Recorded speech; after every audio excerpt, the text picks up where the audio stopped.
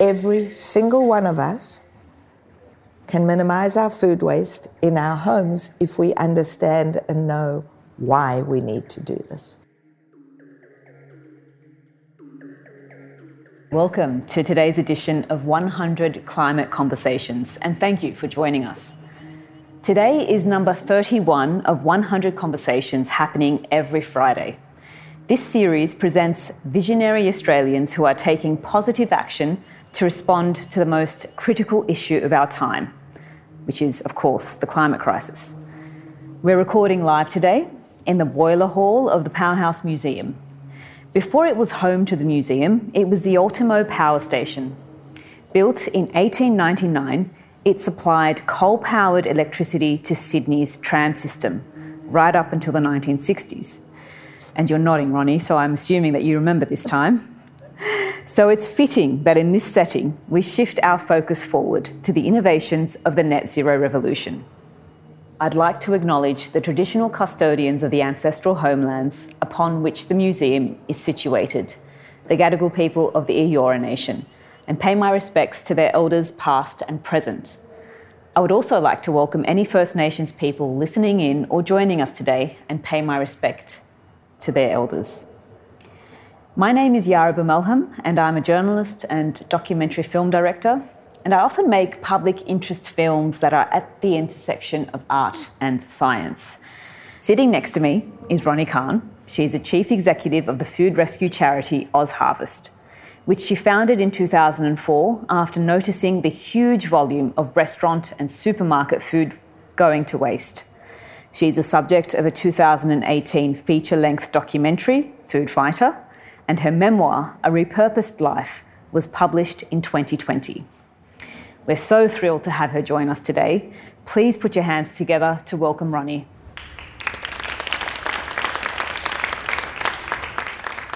Ronni, I want to go back to perhaps your formative years and what it was that really galvanised you and moved you into social change and social justice. I was born in South Africa. Ironically, growing up, my mother said to me, "Eat your food because there are people starving in China." Now, 20 million people a day need food in South Africa. So I have no idea. Well, actually, I do have an idea why she must have said China. Because one of our challenges is we don't want to recognize this in our own patch. But in truth, when I ask anybody, and I believe part of the reason for Oz Harvest being so successful is because every one of us had a mother, an aunt, or an uncle saying to us, "Eat your food because there's someone starving somewhere." One of the reasons I started Oz Harvest was because I had a problem. I was running an event company in the event industry, and every single one of my events had food, because food is about sharing, food is about caring, it's about success and showing generosity. So my events, the tables groaned, and I was creating so much waste until at some point I just knew that actually I needed a solution. It's not often that you can point to one particular moment that perhaps changes not only the course of your life, but the course of the lives of so many others. But at that particular moment, it probably wasn't clear to you that you would create one of the most recognisable food charities in the country. Tell us the process. Tell us how you got there. Not only did I not know that I was creating anything, I didn't even know then that food waste was connected to the climate crisis. All I thought was, okay, I see food, and at this one particular event that was really my light bulb moment, I just knew I could not throw it away. So I, late at night, went and knocked on the door of an organization that I didn't know really, I'd never been there, and said, "Would you like this food?" And with open arms, they said, "This is extraordinary." So I became a rogue food rescuer in the beginning because I actually hadn't started OzHarvest. Rogue food rescuer? Well, I didn't ask anyone's permission. I just took my food and gave it away. I didn't think about liability. I didn't know any of these issues until more and more people started saying, will you take our food? And then one or two said, no, we won't give you food because we're worried about our liability. And that's when I realized and thought, well, there's something bigger here. And it started being way more precious to take that leftover food and give it away than actually creating the event that I'd started off doing. I think every one of us actually has a light bulb moment or a moment when we galvanized into action. And mine was when I visited South Africa. I hadn't been back for many, many years. And a mentor who I actually didn't realize was a mentor said, that's fine if I visit. And I would just go with her to visit an AIDS clinic that she'd set up in a township called Soweto. But as we drove into Soweto, Selma, my friend, turned around and said, under her breath, I was responsible for electricity in Soweto. And what happened for me at that moment was I knew that my life would never be the same again, and that I wanted to understand what it would mean to make a difference to that many people, because creating electricity in Soweto affected the lives of 3 to 4 million people. And suddenly that visit became that call to action, because I came back and decided to start an organization that officially collected surplus food to feed those in need. Tell us how much of an issue is food waste globally, in Australia, and why it's such a problem. Yeah, well, these are the things I didn't know when I started, but it became apparent, and what we know today is that 7.6 million tons of food gets wasted in Australia a year. I thought I'd just collect a little bit and then get on with my business. 7.6 million tons. It's costing our economy $36 billion a year. So it's huge. Food waste actually feeds climate change. I didn't know that because 18 years ago, no one was talking about climate change and nobody was talking about the connection between food waste, which gives off more methane gases than even the aviation sector. So the connection between food waste going into landfill and giving off methane gases is so enormous that we don't know this, we don't understand the connection. How and when did that become apparent to you, that link between climate change and food waste? It didn't take long before I realized the amount of food wasn't only going to come from my events and my friends' events. Suddenly, my local corner store and the health food store, and then we realized if that was there, then what about the supermarkets? What about the rest of industry? So it didn't take long, a couple of years, before we realized that actually we were running both a social organization to feed vulnerable people, but also an environmental organization, and started understanding and realizing that when we spoke about it, nobody knew what we were talking about. Nobody had created that connection. And Project Drawdown, which is a group of eminent scientists and experts, say that food waste is the third biggest reason for climate change right now. If food waste was a country, it would be the third biggest emitter of methane after the US and China. And the thing that's extraordinary about methane is that it's 25 times more potent than carbon dioxide. Absolutely. So reducing that is imperative. Yeah. Is imperative. And through the work that OzHarvest has done, we have got our country to commit to halving food waste by 2030. But in fact, we have less than 8 years, 3,000 days in which to achieve halving food waste. Now, if half of us or 3/4 of us don't even understand the connection, education is such a huge issue. Give us a brief sense of the different streams of food waste. Sure. And which ones are the most difficult to tackle?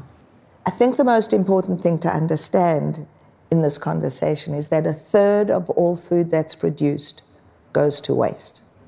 And there are all these different reasons. So 22% comes from farms, 30 to 40% comes from industry, but the part that affects each and every one of us the most is that 30% of food waste comes from our homes, which means each and every one of us can actually become a climate activist. You know, we think of what it's going to take to shift the issue of climate. We think, oh, we must get an electric vehicle. We must have solar panels. But not everybody can do that. But every single one of us can minimize our food waste in our homes if we understand and know why we need to do this. How do you engage a population with that message and drive behavioural change? What are some consumer habits that you would like to see shift? We've got to shift and change our awareness around the importance of food waste. That every single time we throw an apple or a banana into landfill, it's not just the dollar that might cost us right now, but it's the fuel, the water, the energy, the labor. It's everything that's wrapped up into throwing away a piece of food. So our biggest challenge is getting that message across to each and every one of us. You know, it's so easy to point fingers. It's the supermarket's fault. It's this person's fault. It's the farmers. It's industry. Every single one of those is made up of individuals, of us. So until such time as we do take responsibility and understand. And that's very much part of the reason that not only do we get involved in advocacy, but we also get involved in research. And it's why we've done a lot of work on understanding what it's going to take to get us to shift and change our behavior. Because as you said before, there are values that we attribute to food in terms of sharing and generosity and largesse, and that no one is going to go hungry if you put on a spread. And food is about respect and dignity and sharing. And the truth is that you're 100% right. We all understand the value that food has in some way in our own lives, but not the value, we've forgotten what it takes to produce food, and the food value chain is broken. And that's really why we've become such a consumptive society and a convenience society, and all of those habits are drivers for wasting food. You've also brought something in. I'd like you to describe it and tell us about that initiative, and as well tell us about some of the other initiatives Oz Harvest has in order to reduce food waste. So together with behavioural scientists, we looked at what could we do to remind people how to use up their food waste. So we had a lot of very clever people come together, and we've created what looks like and is called Use It Up tape. You take our Use It Up tape, you tear off a piece, and you stick this on a shelf in your fridge. And then you move everything that needs to be used up onto that shelf. The half-open yogurts, the leftover bit of last night's dinner. And instead of it going to the back of the fridge and then new stuff being put in and then being forgotten and a week later throwing it out, you put it all in the front, and this reminds you to use it up. And the research from the behavioral scientists who helped us create this have told us that the research is currently showing that it's saving households 40% of their food waste. So there's less food in the garbage bin, instead of compost. Anyway, it should have gone to compost if it was organic, but there's less food in the garbage bin. Food waste has been costing us, an average household, it costs between $1,500 and $3,000 a year. The research shows that we throw away 1 in 5 shopping bags. So if we start using it up, it saves us money. And this is a reminder. It's also... I think it would be remiss of me not to actually describe the sticky tape too. It's actually black and yellow, and it has some very cute graphics of Oz Harvest vans. It has motivational notes like, use me up, eat me up, cook me. Pick me. I mean, these are things that this is something that you probably want in your fridge or in your pantry. Well, the reason I use the word gamify, obviously this is a very serious subject, but the research is also showing that in households where they're young kids or teenagers, they're loving getting involved, because getting involved means also planning your food week, making a menu, making shopping lists. And there's this collective feeling of doing something significant. So this funny little yellow and black tape with all these little icons on is proving to be an incredibly powerful solution. And it's currently free on our website. We do ask that you pay for postage, but the tape itself is free. And we think that business could get involved in this and could disseminate them. They could put their logos onto it. We've just got a whole lot of ideas as to how to get Use It Up tape into the hands of every household. Let's go to the very beginning of that vertical chain. Farmers and what they're producing. What is the problem there in terms of food waste, and what do we need to do in order to change that? So I went to North Queensland to visit some farmers. First of all, I personally did not know what it takes to grow a banana. I didn't realize that for every hand of bananas, there's one hand on top of another. That's how a bunch of bananas grow. What the farmer has to do in order for those to come out unmarked, because turns out we want unscathed bananas. We don't want a banana with a little freckle on it. Every banana gets wrapped in tissue paper, and then the next and the next. The labor involved in growing produce is so intense. So from the farmer's point of view, once his produce comes out, this particular farmer, for example, anything that already had a mark, he discarded because it wasn't worth his while paying to have that sent off to market, knowing that somewhere down track it would be rejected. A little bit more than 2/3 went to market, where the next lot were discarded. And the ultimate reason, because we don't purchase ugly bananas. We want perfect fruit. So the farmer has this challenge right at the get-go. Which is heartbreaking for them. Heartbreaking. They've spent their money, their time, their labor, their energy. So the end is very important to the beginning, because until such time as we say, we don't actually mind if a banana isn't a perfect size or shape. And that's where the education piece comes in. So from the farmers, that's where there's a huge challenge. There isn't a chef that gets produce that wants to see their food go to waste. So the issue isn't with chefs. The issue isn't that there's a huge waste in the restaurant industry.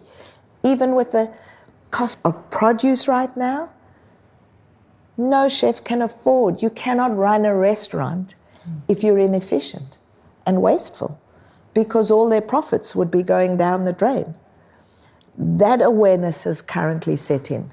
So until such time as we, the citizens, the consumers, shift and change our behaviour, it affects everything.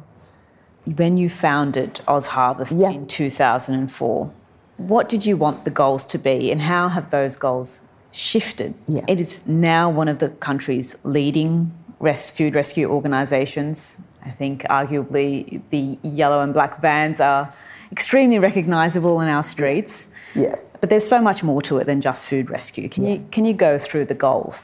Honestly, I had no vision as to, I never intended to build a global organisation. I never intended to build an organisation that was in every corner of Australia. I literally thought, I'll just do it in my patch, because it didn't occur to me that food waste was everywhere. But as I say, it didn't take long. Initially there was one van. People would call me and say, I see your vans everywhere. There was one van running round in circles, and now we have 80 vehicles. So, we run a fleet and transport company, rescuing food and delivering it to people in need. But you're right, there is much more.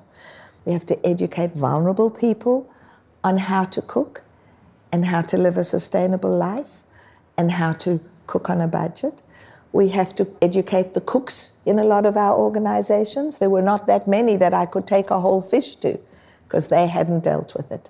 And so that was really the beginning of our education programs, which have then spread out to teaching kids in schools, because kids are our future. If we don't teach kids to become eco-warriors, to become little climate activists and take these messages home, then we are missing the biggest opportunity. So we have a beautiful program called Feast, which goes into primary schools, which we now have 600 schools, and there's no limit to how many schools we can have, because we teach the teachers how to deliver a program on sustainability, nutrition, how to shop, how to budget, and how to live a sustainable life and to create these little eco-warriors. And does it involve the students also cooking? Absolutely. Meals? The program takes cooking equipment, so no school needs a kitchen. We have a kit that they go in with, an electric frying pan, whatever it is they need, and it goes through. And it's a beautiful program because it also includes families, and the school invites the families in, because in a lot of cases in low socioeconomic areas, it's about how to cook on a budget and how to cook healthy, nutritious food. So it didn't take long to realize that we needed to educate our chefs. We needed to educate business that there was an opportunity not to waste food and that they have to be mindful, but there's still so much more to be done. So food rescuing, education, they're very big parts of Oz Harvest. And then advocacy became But also this. Advocacy is very big for the very for you. first instance, when I realized that it wasn't just at my events, and it wasn't just chefs and caterers that I could collect food from, but business, I realized we had to make it easy for business. The first bit of advocacy we did was we had to change laws to allow food businesses to give their food away for free without fear of liability. So we did that in New South Wales, ACT, South Australia, Queensland, and then the other states followed. There had already been a law in Victoria that allowed food to be given away. The National Food Waste Strategy, which is a federal government led strategy in order to target halve food waste by 2030. And I know that you're a steering committee member of that. Yeah. Firstly, do you know how we're tracking with that target?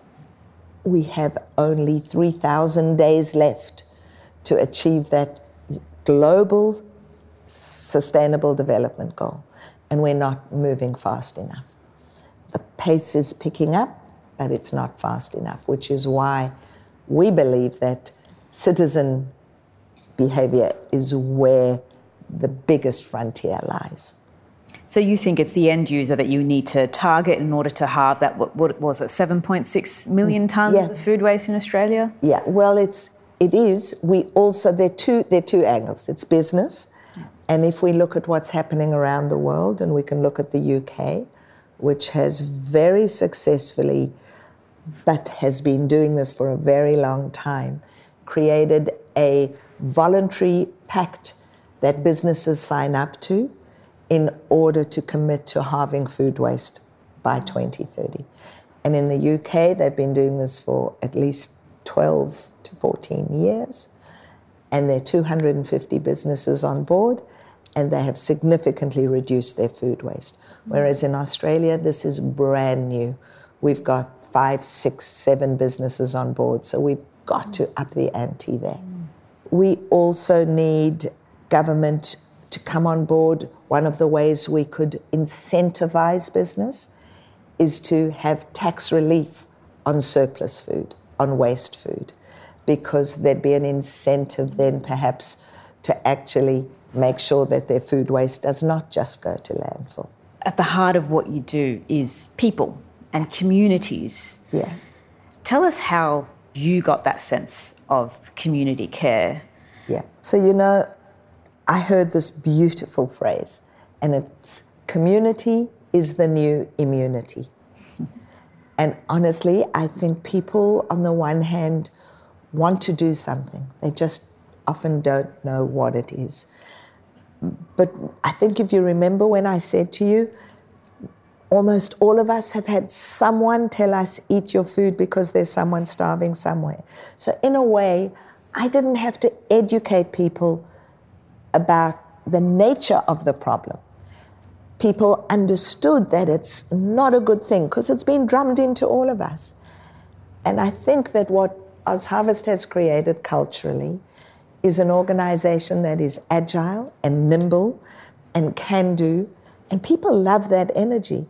And being part of that gives them this notion that they themselves, we all need purpose and meaning.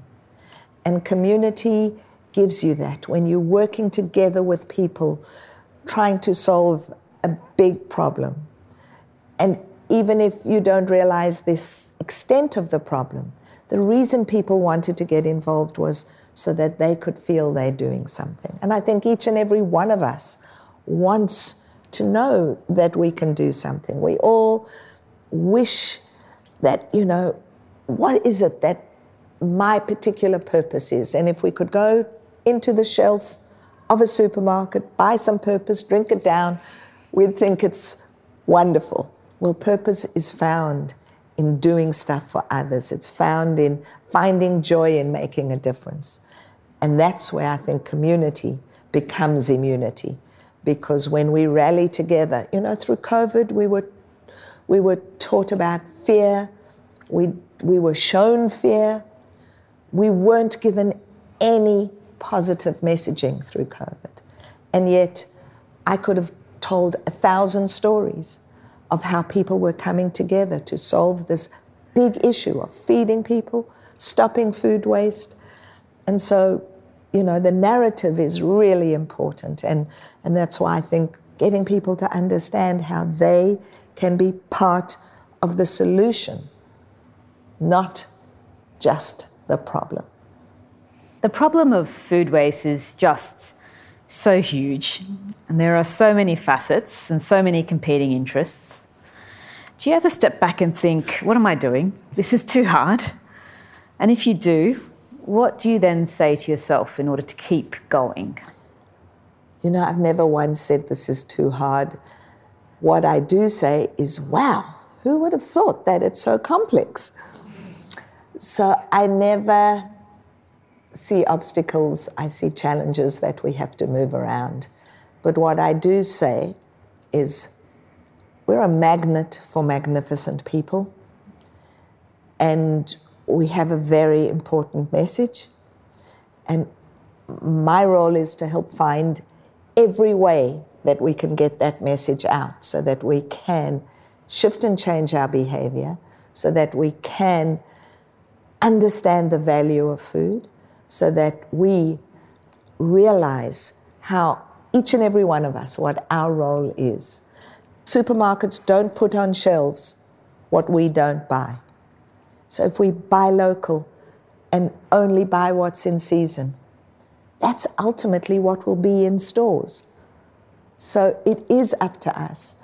And I'm hugely optimistic that people ultimately want to be involved, want solutions, And when we come up with simple ways and remind people and teach people their role and that food waste feeds climate change, I do believe that in the next 3,000 days, we will achieve halving food waste. I think that's a really fitting end to our conversation, Ronni, and a great call to action as well. Could you please all join me in thanking Ronni for her time today? To follow the program online, you can subscribe wherever you get your podcasts. And to visit the 100 Climate Conversations exhibition or join us for a live recording, go to 100climateconversations.com.